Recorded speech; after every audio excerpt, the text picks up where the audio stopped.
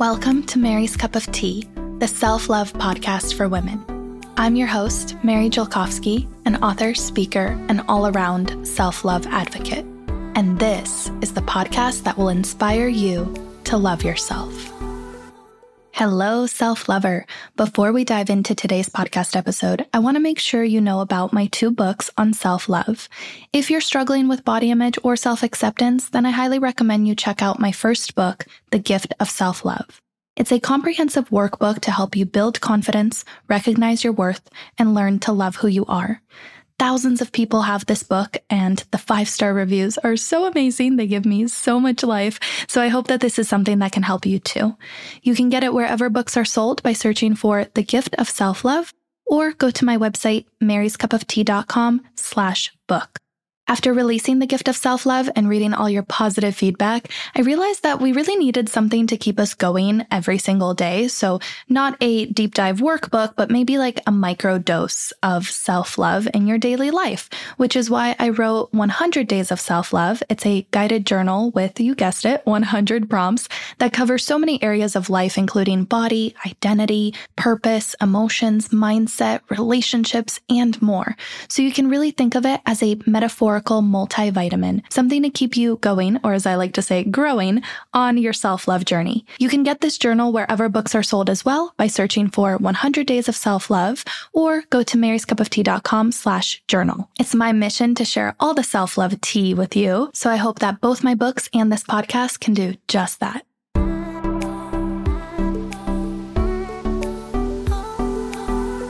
I'm recording this right before I'm about to leave abroad for 2 weeks because I'm hosting another self-love retreat, this time in southern Portugal with 20 women coming from all over. So I wanted to preserve my energy, but I didn't want to skip out on a podcast this week, so I thought it would be fun to revisit an older episode where I talk about discernment. In case you don't know what this multisyllabic word means, because I didn't and had to look it up. And then when I found the word, I'm like, oh my God, I always think about this. And now there's a word I know for it. So that's always empowering. But discernment basically means the ability to perceive, judge, and understand things in an empathetic, rational, and conscientious way. I believe that most things in life lie on a spectrum, with nothing being inherently good or inherently bad or 100% right or 100% wrong in all contexts. That's why it's important that we have discernment, not so that we can judge others, but rather to know that difference for ourselves. Discernment is the act of choosing what's serving you and releasing what's not, and doing so with self-compassion. In this Encore episode, I explain how to do that, how to learn the difference for yourself, and hopefully choose your path with a little bit more clarity and purpose and self-trust, knowing that what you need on any given day can change. You don't have to judge yourself for it, but if you can navigate your way through things with discernment, it might give you a little bit more peace of mind. I hope you enjoy this revisitation of this podcast episode on learning the difference, aka discernment. Hey, self-lovers. It's currently 8:24 p.m. as I'm recording this, the latest I've ever recorded a podcast episode, because I'm just feeling really inspired. I took the day off from work, but I guess not the night, because boyfriend just got home from an international trip. However, he's pretty jet lagged, so he fell asleep at like 5 p.m. And I've just been like writing and thinking about things and, just envisioning, creating some ideas. And I've been landing on this one idea that I've been meaning to share with you for a while. I just was waiting to find better words to articulate it. But basically, the past couple of months, I've shared a little bit about how I've been going through like this quarterly identity crisis, which of course is just always a work in progress, always evolving and thinking about how I intentionally want to show up in my life, online, everywhere in between. And One thing that's been coming up a lot, not just in my mind, but in conversations and in my therapy sessions, is this concept that I've named. I don't think this is like an official term or anything like that, but it's just something that I've coined as learning the difference. And here's what I mean by that. I think you're going to find a lot of solace in this concept once you really think about how many scenarios and how many things it can apply to. So, of course, life is always about learning, right? And learning isn't just about acquiring knowledge. It's also about experimenting, making mistakes, recalibrating, setting boundaries, epically failing, succeeding, maybe dabbling in some extremes, like doing some things you're not really proud of, or going a little too far, pushing yourself a little too hard, only to then realize that hey, I don't really like this. I am trying to recalibrate myself back to a happy medium. And I think this is just the flow of life. I think we're all always in a process of learning the difference. And I had this realization that so much mindset work involves learning this difference, particularly for ourselves. Everybody has a different difference. I'm going to define what I mean by learning the difference in a second, so hang here with me. But for example, actually, there's no way to define it. It's just examples. Something you might relate to is the difference between moving your body for punishment and moving your body for health and joy, right? What's that difference for me? How can I learn that difference? And of course, the process of learning is really about experimenting and seeing what works and what feels good and then what doesn't, and trying things and failing and messing up, right? Intuitive eating is so much about that too. That's another example. Or the difference between working hard, challenging yourself, and feeling this good tired, you're working hard and you're tired, but in a good way. That's how I feel when I host retreats. It's a lot, but it feels good, versus burning yourself out, overworking, overextending yourself. Learning that difference. I think that's something a lot of us are constantly learning, especially as society, through the help of the pandemic, or I suppose the push of the pandemic, we've kind of shifted the way we work. A lot of us are working from home, different working models. Not everybody is subscribing to the 9 to 5. And as we do this, right, it's kind of this shift and this learning process. So we have to learn that difference for ourselves, especially if you have a side hustle, or you're starting a business, or you're running a business of some sort, or even if you're working in a company. We all need to know that difference. We all need to know when it's good to say, yes, I want to take this on, and when it's I need a break. I need a minute. I don't want to do this. Another example, taking pride in your work versus getting all your worth from your work.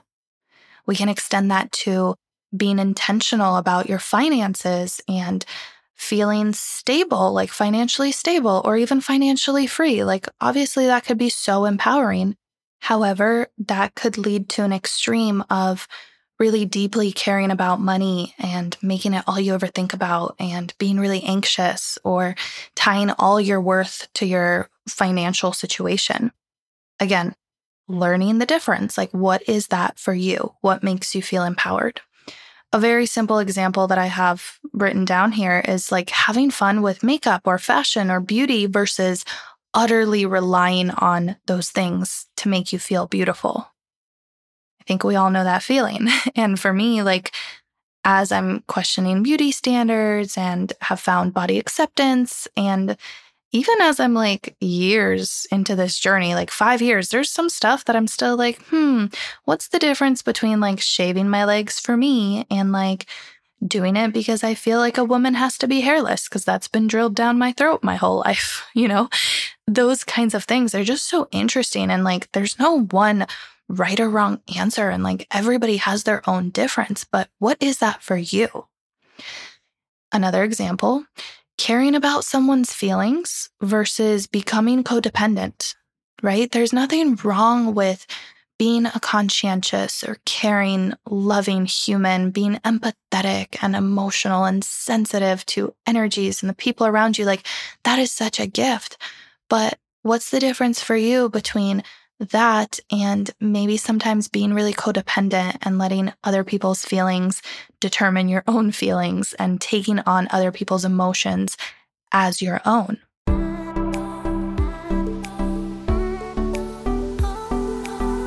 About 3 years ago, I started putting together a playlist with uplifting, inspiring, and empowering songs. I originally did this for myself because I love music of all different genres, and every time I would notice a song that just made me feel good, I would add it to my self-love playlist. And now there are over 300 songs on my Spotify self-love playlist, and these tracks are perfect for when you're getting ready, trying to hype yourself up, or going through a struggle and need a reminder for how badass you are. If you love music as much as I do, then go to maryscupoftea.com/playlist to get the Spotify link. It will ask you for your email so that I can send you this self-love playlist. And full transparency, this will also put you on my email list where I send out a monthly newsletter about stuff I'm thinking about, personal things I don't really share on social media, and all the happenings in the Mary's Cup of Tea world. So go to maryscupoftea.com/playlist and let's start jamming to my self-love playlist together.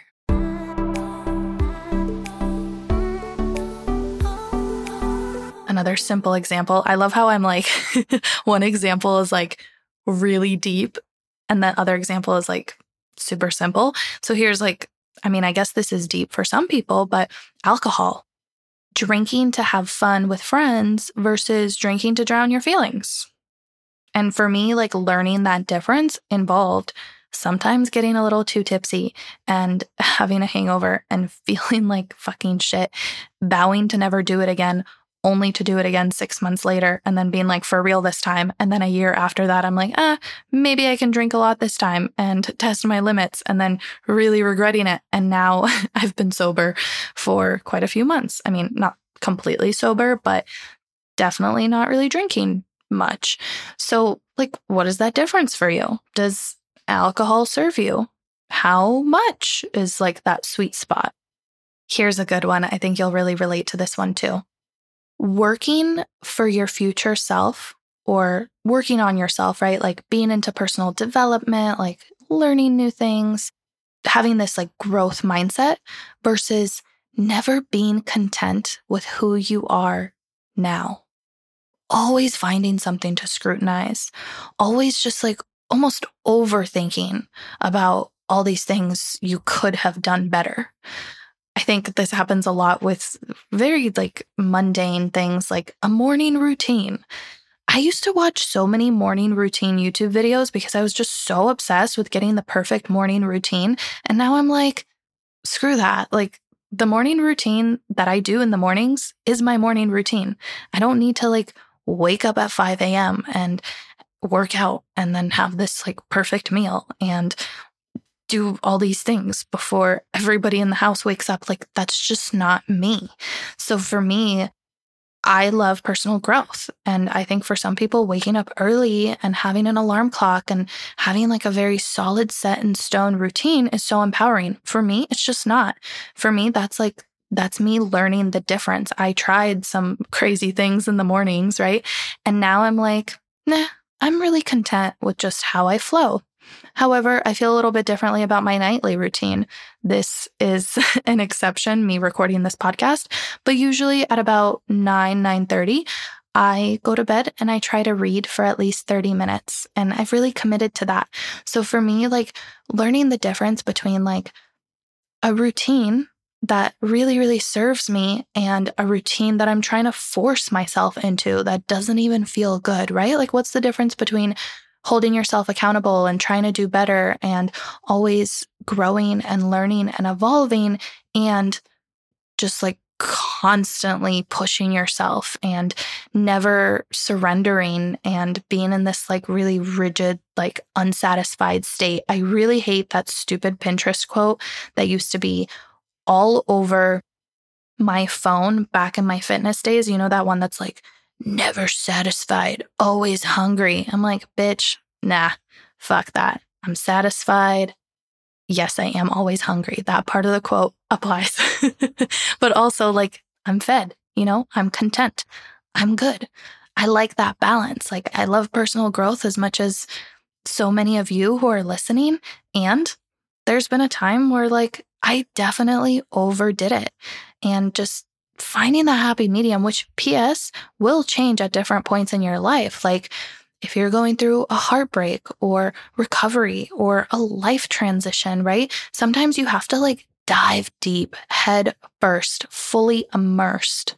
Wow, that sounded like I just made like a really cool rap or spoken word poem or something. I don't know. I'm really impressed with myself. Anyways, sometimes you do have to like just go for it and dive in and like all or nothing, like I'm committed, right?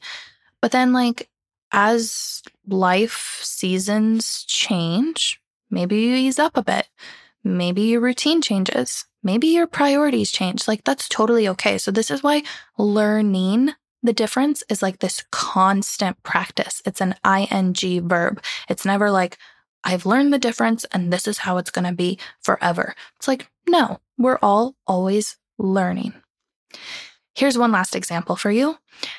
Comfort eating to cope with your emotions, maybe in like a really loving, supportive way. You know, you just need some mac and cheese in front of the TV and that feels good and it's satisfying and like, you know, you're feeling full, but it's like a good full versus only eating to cope with your feelings or like the only way you know how to handle things is by turning to food, right? That's why I say like emotional eating is not bad. It's such a healthy way to cope. It's like what we do. We emotionally eat. Like we eat at weddings because we're happy. We eat chocolate because we're sad. Like that's so normal.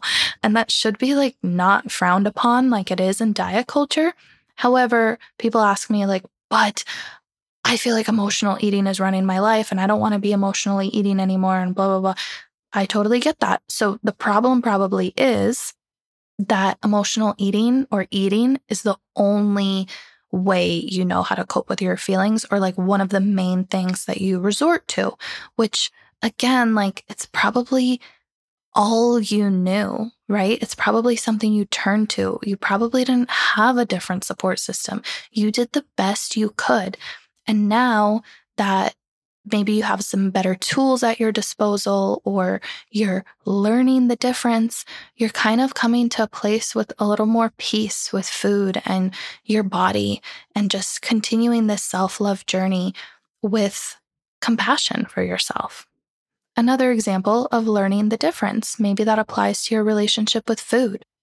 So essentially the question, if I were to boil it down to like one thing, like what is the litmus test for learning the difference? Or what's like one way that you can test that difference, or I guess that threshold?